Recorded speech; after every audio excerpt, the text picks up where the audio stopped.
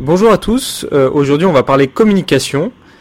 Alors les 1,3 million d'associations qui composent le paysage associatif français ont la plupart du temps des projets formidables, mais elles n'arrivent pas toujours à les mettre en valeur. Or la communication c'est le nerf de la guerre puisque ça vous permet d'obtenir des financements, de séduire des mécènes, de recruter des bénévoles ou des adhérents. Le but de cette émission c'est de voir en 10 étapes clés comment mettre en place votre communication associative. Et pour cela, on reçoit donc Charline Corbel de l'agence de communication AIN. Donc bonjour Charline. Est-ce que tu peux nous en dire un peu plus sur AIN déjà ? Qu'est-ce que vous faites ? Alors, AIN est une agence de communication nationale qui a pour baseline communication et développement des initiatives sociétales. C'est-à-dire qu'on ne travaille qu'avec des acteurs de l'intérêt général, associations, fondations ou entrepreneurs sociaux. Et on intervient dans le domaine du conseil et de la stratégie de communication. Ok, merci. Alors là, l'idée, c'est que en 10 étapes clés, qui vont durer à peu près 1 minute chacune, tu nous décrives comment mettre en place une bonne communication pour son association. Oui Pierre, exactement. En fait, nous, on propose aux associations qu'on accompagne une recette en 10 ingrédients pour mettre en place et pour penser à toutes les étapes d'une stratégie de communication. Le premier, c'est évidemment connaître ses objectifs et ses cibles. Pourquoi et auprès de qui on a envie de communiquer. Aujourd'hui, il est très important pour les associations de prendre la mesure de ce qui se passe autour d'elles et de ne pas hésiter à parler de ce qu'elles font. Généralement, les dirigeants associatifs ont la tête dans le guidon. Ils font beaucoup et ils disent pas ce qu'ils font. Il est indispensable, urgent et vital pour les associations de pouvoir communiquer et de mettre en place une véritable stratégie. Et une stratégie, ça veut dire une cible et un objectif. Alors, le deuxième ingrédient, c'est se connaître soi-même et définir ce qu'on appelle, nous, chez AIN, sa carte d'identité. Avant de communiquer, avant de dire quelque chose vers l'extérieur, il faut d'abord se connaître. Et si on ne sait pas définir en une phrase et avec des mots simples la raison d'être de son projet, de sa structure, de son association, il sera très difficile de donner une image claire à l'extérieur de son entreprise. Ça paraît évident, mais c'est pas très simple. Il faut donc prendre le temps nécessaire pour traiter l'ensemble des questionnements de ce qu'on appelle, nous, notre carte d'identité. Quelle est ma vision ? Quelles sont mes missions, mon ambition, mes valeurs, ma personnalité ? C'est ce qu'on appelle la carte d'identité chez AIN. Le troisième ingrédient, c'est connaître son environnement. Les associations ne sont pas sur une petite planète, elles agissent en relation avec un écosystème et il est très important de savoir un petit peu où on se situe. Je parle ici des concurrents. Beaucoup de dirigeants associatifs n'ont pas conscience d'être dans un paysage concurrentiel et pourtant aujourd'hui, par exemple, quand on est une association de service à la personne, on a forcément sur son territoire, à quelques kilomètres de son siège social, des concurrents. Il est indispensable de connaître parfaitement ses concurrents et leur manière de communiquer. Quatrième ingrédient, définir son message. Il faut choisir en effet les bons mots pour pouvoir toucher le cœur des personnes à qui vous souhaitez vendre vos services ou vos futurs adhérents.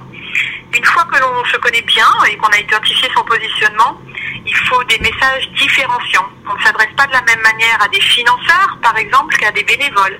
Et pourtant, l'ADN de l'association reste le même. Chez AIN, on a développé une méthodologie qu'on appelle le curseur valeur et que l'on va régler différemment en fonction des cibles. Le message va être différent. Par exemple, une structure d'insertion aura un message de communication institutionnelle pour sa mission d'insertion et un message de communication commerciale vis-à-vis de ses cibles commerciales à qui elle veut vendre des prestations, des entreprises, des particuliers. Et on ne va pas forcément mettre en avant la variable insertion dans un premier temps, mais plutôt rassurer sur le professionnalisme et la qualité de service. Donc c'est indispensable de trouver les bons mots en fonction de ses cibles. Cinquième ingrédient, identifier les points de rencontre avec les cibles. En effet, sur son territoire, plus ou moins large, on est en contact avec des personnes qui vont devenir adhérents, bénévoles, clients de la structure. Il faut connaître parfaitement leur habitude de consommation, leur habitude de sortie, pour pouvoir savoir exactement où vous allez vous situer. Par exemple, un centre culturel qui aimerait communiquer sur ses actions, ses cours pour les jeunes, les adultes, etc., doit comprendre que les personnes à qui ce centre s'adresse vont à la boulangerie, à la piscine, au centre social d'un autre quartier peut-être, et connaître parfaitement les parcours quotidiens de ces cibles. C'est ce que j'appelle identifier les points de rencontre avec les cibles. 6e ingrédient, il va falloir maintenant choisir les supports et les actions en fonction des points de rencontre que l'on a définis.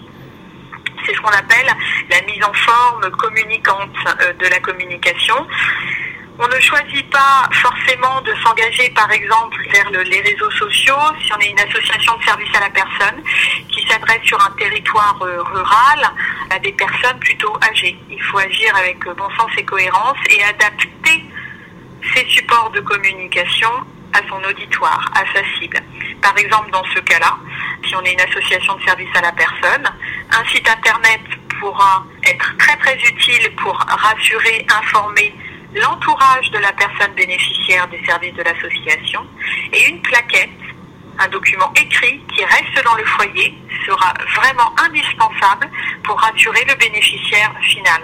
C'est très très important de choisir ses supports et ses actions en fonction de sa cible et de ses points de rencontre, et de ne pas vouloir se jeter à corps perdu vers la dernière technologie possible parce que peut-être que pour vous c'est inutile. Réaliser les supports de communication, c'est une étape aussi très importante, notre 7e ingrédient pour notre recette d'une bonne communication. Évidemment, réaliser les supports, c'est la phase mise en forme communicante. Ce qu'on propose chez AIN, c'est surtout d'utiliser des visuels plutôt que de longs discours. Quand on habille les mots, on va créer un graphisme, des visuels, on appelle la charte graphique. Tout ça doit être le fruit d'une réflexion importante après avoir défini la stratégie et le message. Il sera beaucoup plus facile de communiquer un sentiment, un produit, une intention via un visuel bien calibré que de très très longs textes, puisqu'on sait que l'attention portée au texte est moindre que l'attention portée à un visuel impactant. On insiste beaucoup chez AIN aussi sur la cohérence à donner, sur tous les éléments qu'on appelle online et offline, c'est-à-dire des sites internet et des documents écrits.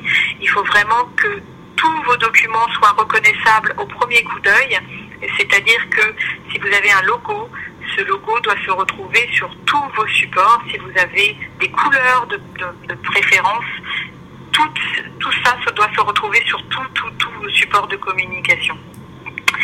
8e ingrédient pour une recette parfaite pour votre stratégie de communication, et c'est évident, c'est maîtriser son budget et son planning. Les associations, évidemment, n'ont pas énormément de moyens pour communiquer, et pourtant, on peut faire des choses très efficaces et percutantes avec peu de moyens. Encore faut-il prioriser les objectifs et choisir les actions les plus pertinentes en faisant un budget, même si il n'est pas très très important. Rares sont les cas où l'on pourra mettre en place toutes les actions auxquelles on a pensé. Il y a l'idéal, l'utopie, et puis il y a le terrain, il y a la théorie et la pratique. Si on a bien posé nos objectifs en amont, c'est le point 1 de notre bonne recette, la décision budgétaire va être facilitée. Parfois, une action ou un support peut être très très lourd à mettre en place pour un retour sur investissement moindre, alors qu'une action toute simple, un accroche-porte, un flyer dans une boulangerie par exemple, c'est peu coûteux et ça peut être très bénéfique. Donc, priorisez vos actions en fonction du budget de réalisation et de l'investissement de temps, les ressources internes dont vous bénéficiez, par exemple un flyer, encore faut-il avoir des bénévoles pour les distribuer. Donc, très important de maîtriser son budget et son planning. 9e recette pour une bonne communication, identifier les personnes ressources. Toutes les associations n'ont pas à demeure un chargé de communication ou un directeur communication. Et pourtant, vous devez communiquer. Une personne ressource pour la communication, c'est quelqu'un qui aura intégré votre discours de communication, qui sera un très bon porte-parole et qui aura aussi la capacité d'innovation et l'énergie pour vous donner de nouvelles idées et puis pour aussi mettre la main à la pâte, puisque comme on l'a dit, quelquefois il faut des petites mains pour distribuer des flyers, des objets pour vous faire connaître. Donc même si vous n'avez pas de quoi salarier quelqu'un, vous pouvez avoir des bénévoles notamment qui ont des qualités humaines, personnelles très intéressantes pour communiquer votre projet, vos messages, vos missions à l'extérieur. Enfin, le dernier ingrédient pour réussir sa stratégie de communication quand on est une association, c'est évidemment avoir du bon sens et de la cohérence. On n'a pas besoin d'avoir un gros budget, mais si on est bien entouré et surtout si la gouvernance de l'association, le président et tout le CA comprend que la communication est vitale pour l'association, ça va tout seul et même sans gros budget, on peut faire des actions très très impactantes. Voilà, c'était les 10 ingrédients d'Aïn pour une recette réussie d'une stratégie de communication pour les associations. Ok, merci Charline. Donc effectivement, 10 ingrédients simples à mettre en place et j'invite du coup toutes les associations qui vont écouter ce podcast à faire la checklist de ces 10 conseils et à voir si elles arrivent à répondre et à mettre en place ces 10 conseils. Alors, pour les associations qui veulent aller plus loin et qui veulent se faire accompagner par Aïn par exemple, est-ce que tu peux redonner ton site internet ? Tout simplement ayin.fr, ayin.fr. Ok, merci beaucoup. Bonsoir à tous.